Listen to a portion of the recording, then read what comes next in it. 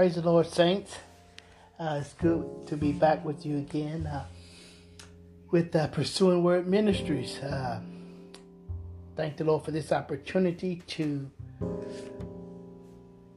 teach the Word one more time and to come before the saints with the Word from the Lord. We do believe that the Lord is leading us into our next series here. And the series that we're going to go into this time will be titled Personal Convictions. Personal Convictions. And we trust that the Lord will lead us and guide us. And we pray that the Holy Spirit will come and be our teacher, be our leader, and be our instructor through the scriptures.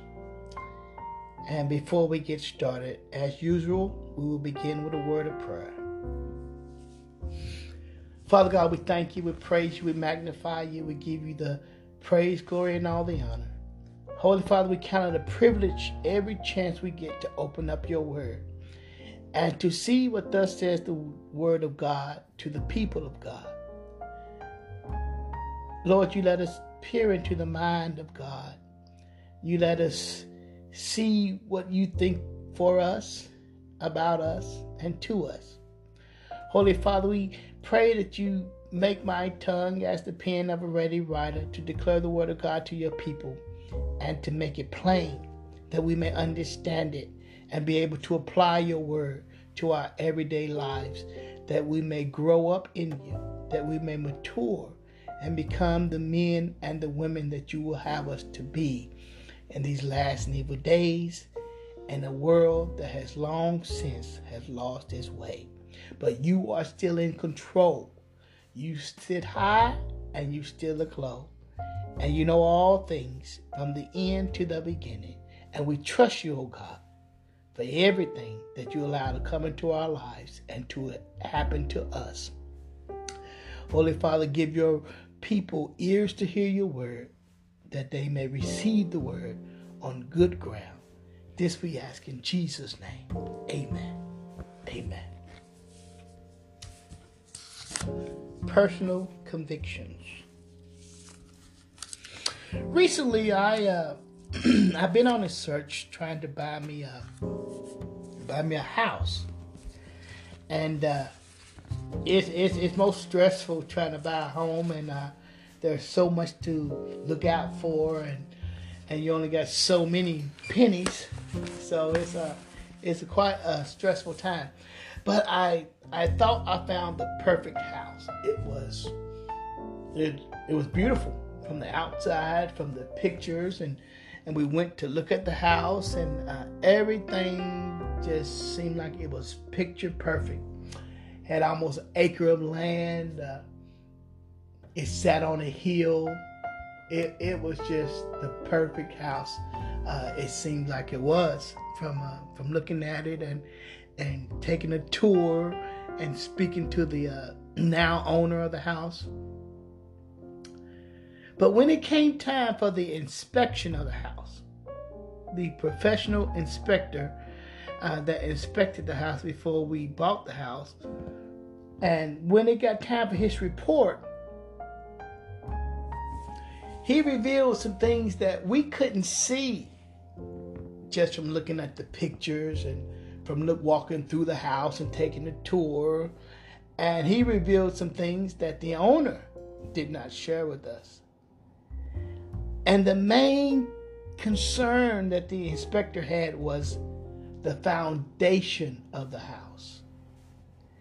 He told us from his inspection, and what he could tell, all four walls of the foundation was deteriorating. They were falling in. And some of the floors in a couple of the rooms were sinking in. Had a big dip in the floor. I didn't notice it because I was so awestruck with the house, how beautiful the wood floor was, and the fresh paint and all of these things. I didn't notice the sinking floor in a couple of rooms. But he brought that to to my attention and a few other things. But I simply refused to buy a house where the foundation was crumbling. It would have been too much to try to fix it. I did suppose, and it just wasn't worth it. So why are you telling me this, preacher? Well, the reason I'm telling you this is because it's the same way when it comes to our faith. Our faith is only as strong as our personal convictions. We can't have a strong faith if you don't have a strong conviction about what you believe the word is saying, what you believe the word is actually saying, opposed to what others say that it's saying. And then we build our personal convictions on what we believe the word is saying. And it comes down to this foundation of our faith being based on what we believe. And so this is what we want to begin looking at tonight, is convictions. And we want to make sure that the convictions that we hold fast to are based off of the word of God. Its foundation must be the rock of God's word. Without that foundation, our faith will fall in, just like the house that has a deteriorating foundation. When the storms of life comes, when death comes, when sickness comes upon us, when financial troubles come, if we don't have a strong foundation, well, when we build our convictions, our spiritual house won't stand. So this is the purpose of our lesson, is to make sure our convictions are based off the word of God. Now, Webster's dictionary defines conviction as, it has a couple of definitions here. So the first definition that Webster gives us about conviction is, it's a strong belief or an opinion. Read that again. A strong belief or opinion. The second definition that Webster gives is, it's the feeling of being sure that what you believe or what you say is true. The feeling of being sure that what you believe or what you say is true. Now, the Wycliffe commentary defines conviction as this. He says, it's an assurance that one's standard is right.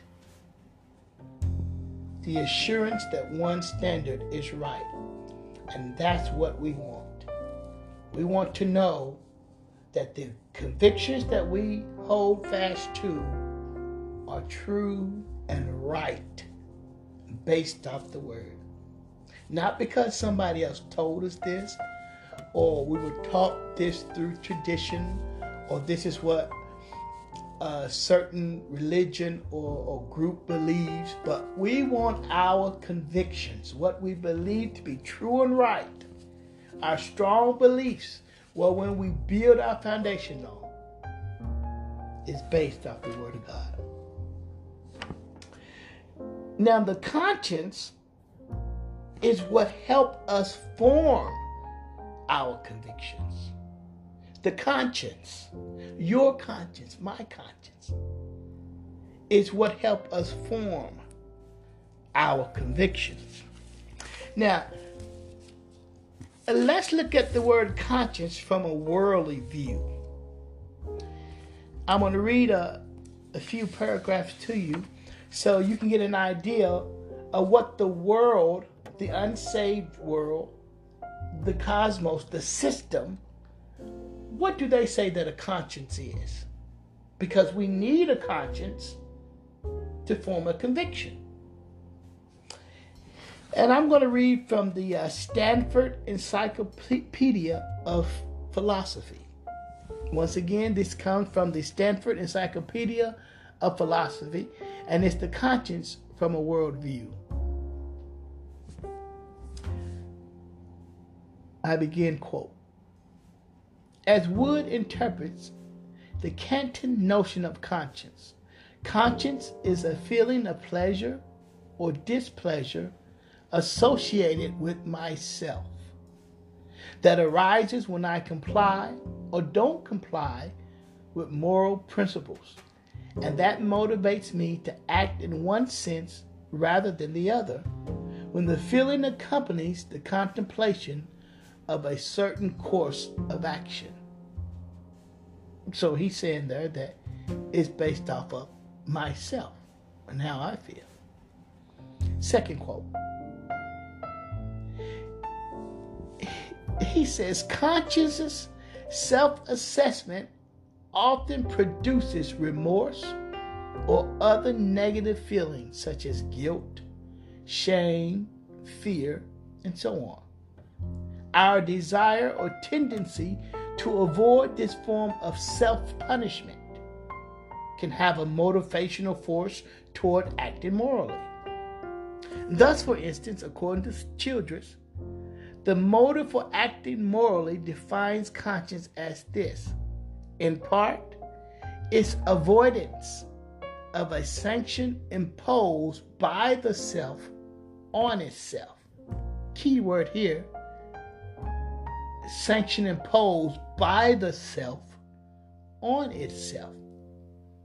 So she's saying here that the conscience is ourselves punishing ourselves when we go against our morals.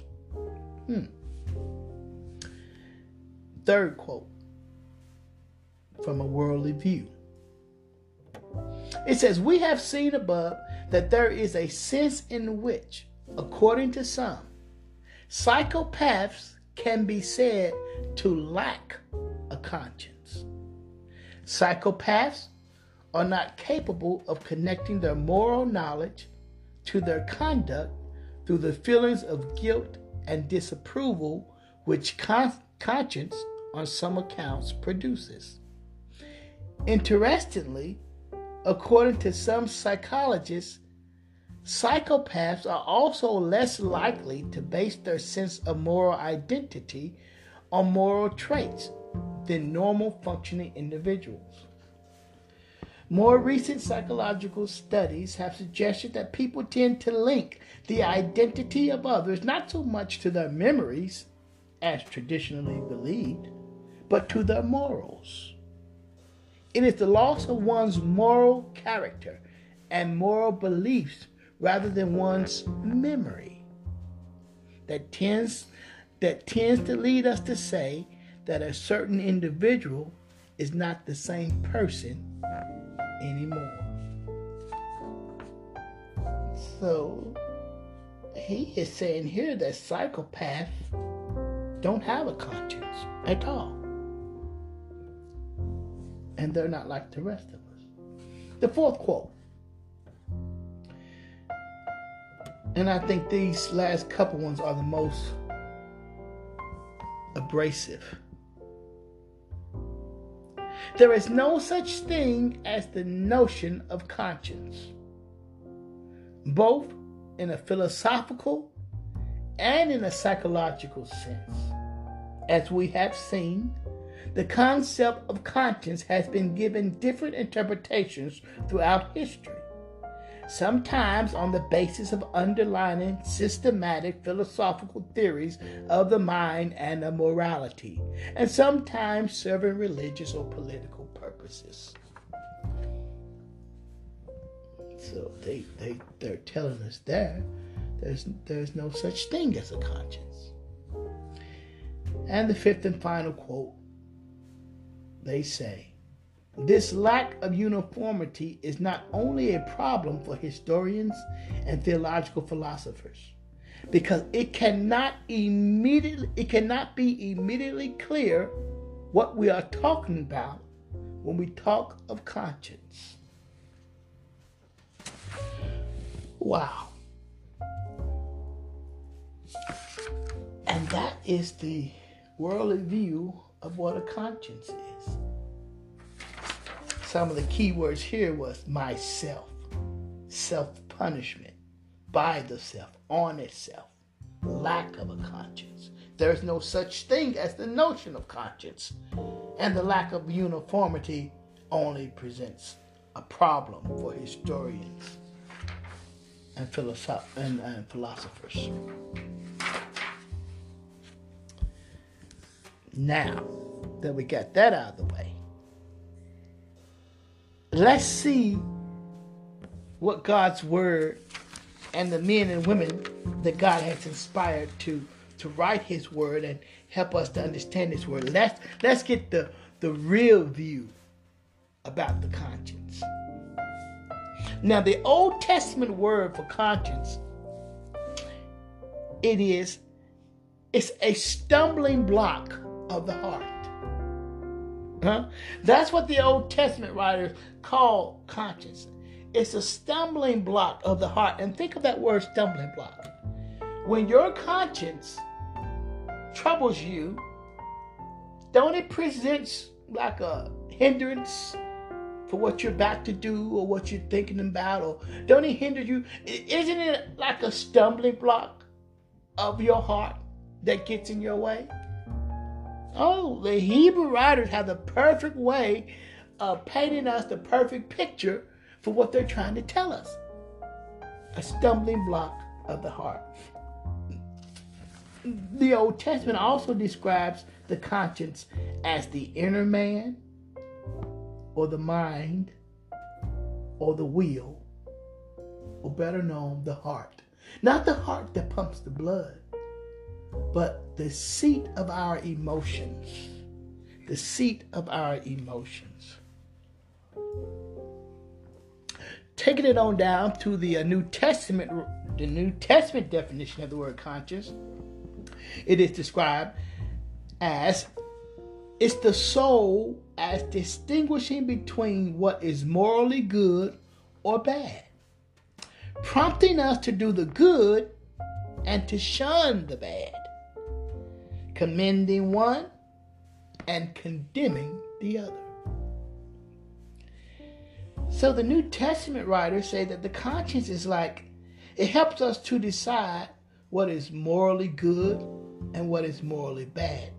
It prompts us in one direction toward the good, and it pulls us away, or it shuns us from the bad. Much better interpretation than the worldly view that we just listened to. Would you agree? Now, the Bible dictionary says a conscience is a moral sense to discern good and evil. Very similar to the Old Testament and New Testament descriptions. It's a feeling, more or less, strong of responsibility. Strong of responsibility.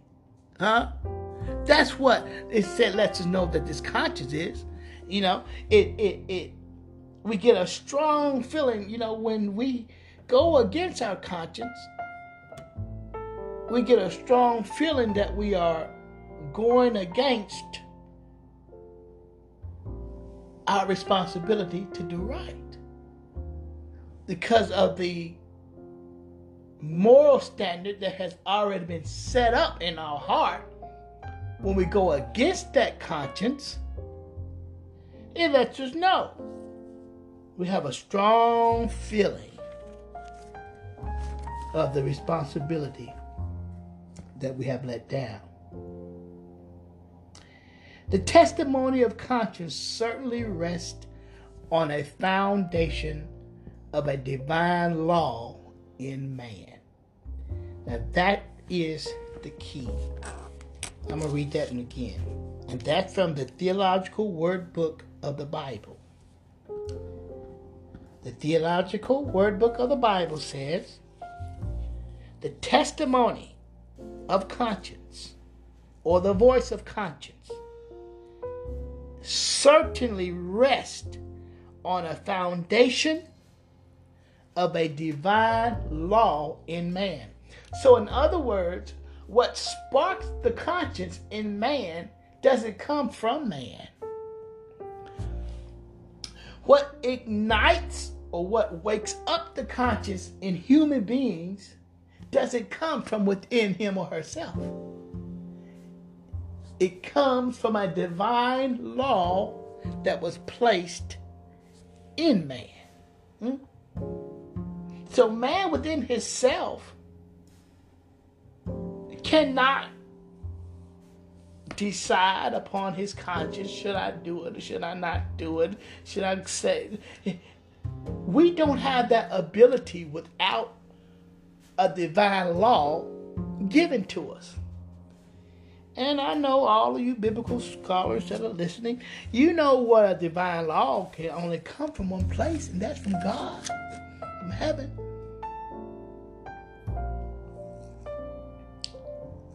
The Theological Wordbook of the Bible continues to say, the key reality here, however, is not the conscience, but it's rather the law implanted or written by God. You see that? The conscience only demonstrates the existence of the law. Isn't that beautiful? I'm going to read that again. The key reality here is not the conscience, but rather the law implanted or written by God. The conscience only demonstrates the existence of the law. Now, which law are you talking about, preacher? Which one of these laws are you referring to? Right?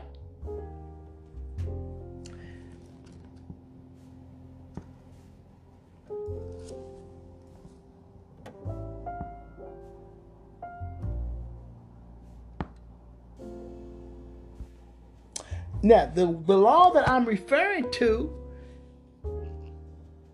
it could be the Old Testament law, or it could be the law of Christ that Paul describes in the New Testament, right?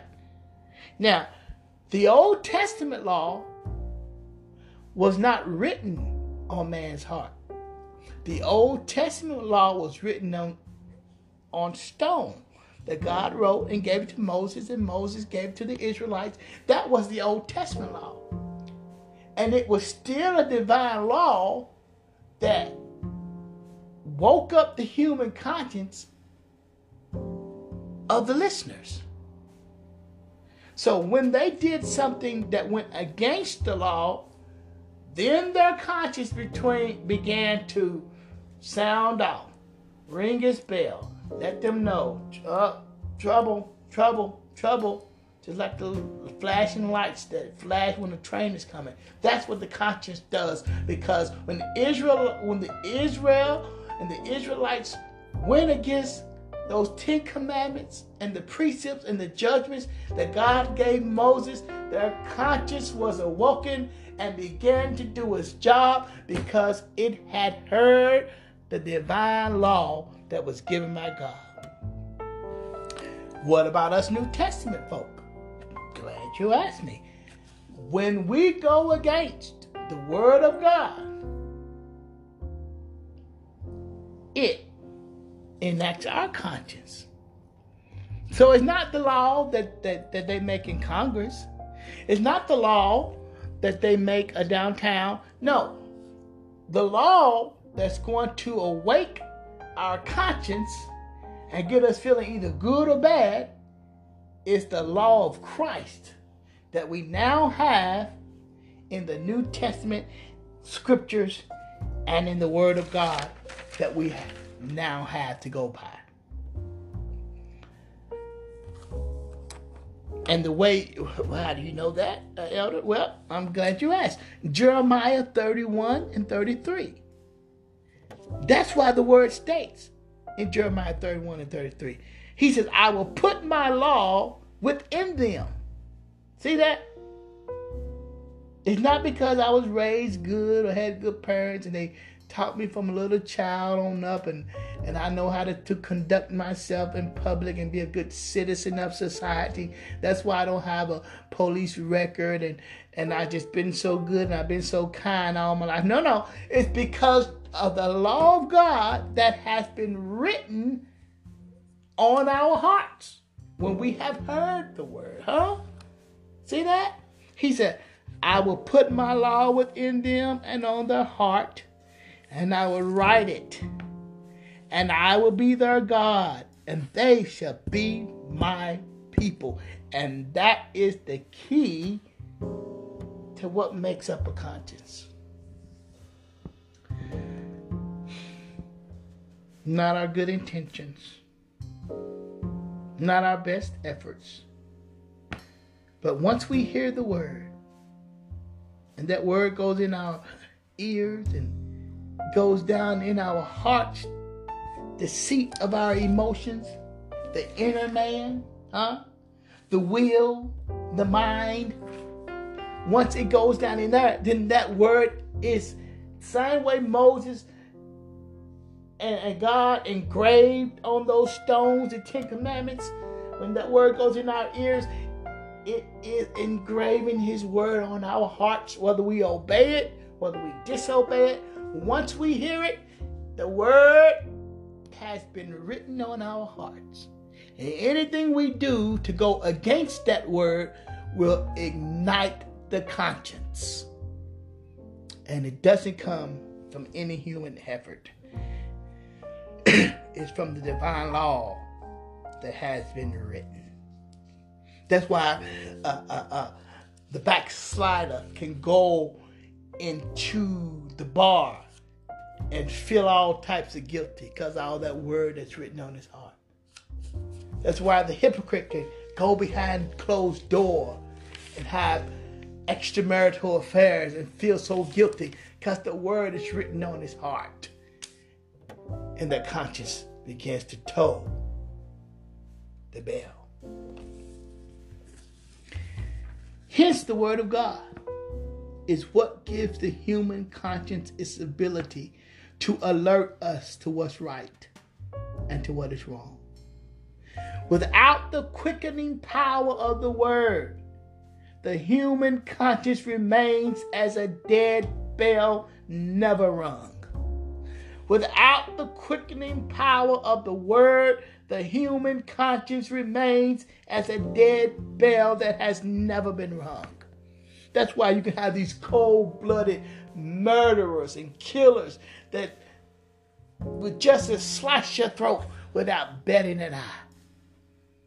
Because if they don't have the word in them, they don't have a conscience, will sleep just as good. That's why these child abusers can do what they do to these innocent children and sleep like a baby at night. They don't have the word in them. Oh, yes. Some would disagree. Well, there are some things that human nature ought to teach them and just think. You can't go off of human nature. The Bible said, I will write my word on their hearts. And it's the word that says what's morally good and what's morally bad. If they don't have the word in their heart, if they don't have God's word in them, if they haven't been taught the word, if they haven't been taken to church, if they haven't listened to the word of God, hey, they don't have a conscience. That's why they can do what they can do. The theological word book of the Bible continues to say, or in other words, the conscience does not function as an independent and a sovereign arbiter of right and wrong. Not the human conscience. Rather, it is that facility of the inward person on which right and wrong makes an impression. The conscience does not determine right and wrong. The human conscience doesn't do that. Right and wrong are determined by God.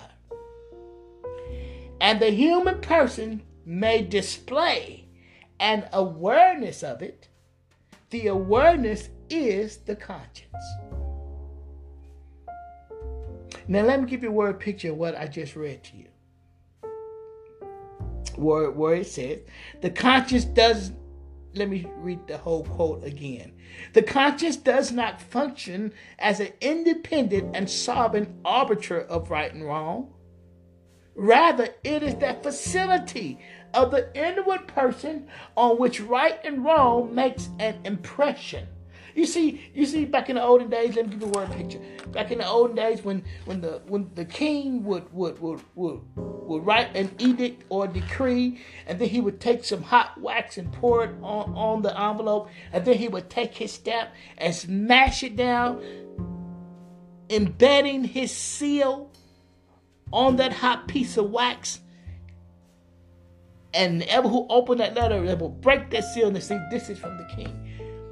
When the word, our conscience is that hot ball of wax, and the word of God is the seal that makes an impression on the conscience. But you can't have that impression on the conscience if people don't hear the word, if preachers don't teach the truth.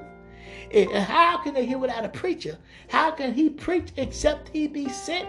And the commission must be from God. It must be a divine commission, because the divine law is given to be impressed upon the conscience. No. It's not the human conscience that determines right and wrong. Right and wrong is determined by God. And the human may display an awareness of it. And this awareness is called the conscience. Let me give you another example. Animals. I watched this show. I like to watch sometimes these science shows and these nature shows. You may like them too. They're quite informative. And if you're a preacher, hey, you can get some good illustrations from watching these things. Anyway, they were showing these animals that lived in these deep, dark caves. Animals we never saw, little creatures, caterpillars we never seen before, but they are inside of these deep, dark caves. And these explorers would go down deep and find these animals. But you know what? Any animals, they said, that lived in a deep, dark cave, they have no eyesight. They don't even have no eyes, because they don't need them. So their bodies evolved that they didn't need eyes. They just went off of the smell or their ears, but they didn't need eyes because it's so dark. There was no light. Now, they also brought out that if these same animals moved closer to where light was, maybe near the entrance of the cave, or maybe if they lived around somewhere where a beam of light was shining through, the longer they lived near the light, the more their sight will slowly return, and their eyes will slowly be reformed.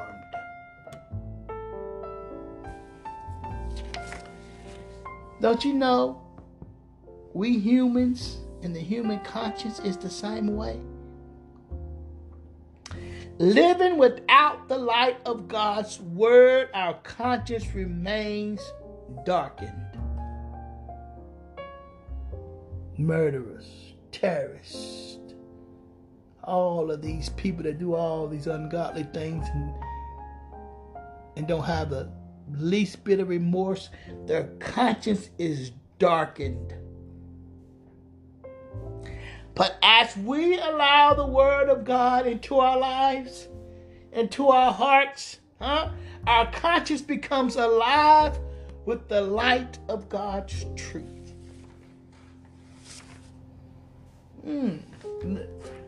Don't look so badly at the sinner that doesn't have a awakened conscience that doesn't help them make good personal convictions. Don't look at them so badly. You know why? Because before Christ enlightened our conscience, we were in the dark too. We didn't have no spiritual eyes either. That's why it's so important for us that have consciences that have been enlightened by the truth of God's word. Where when we based strong personal convictions based off the word of God. And we listen to our conscience when it rings its bell and when it tolls the sound of no, well, that's the way to go. We can hear it clearly. And we can point others to the sound, to the word, to the light. I think this is a good place to stop. Let's end with prayer. Father God, we thank you for your word. We thank you for your listeners. We trust that something was said tonight that will encourage your people and that will ignite a thirst in their hearts to continue to seek after your word. As the deer pants after the water, so does our souls pant after thee. Bless us tonight, Holy Father. Keep us safe until we meet again. In Jesus' name we pray. Amen. Good night. Talk to you again next week.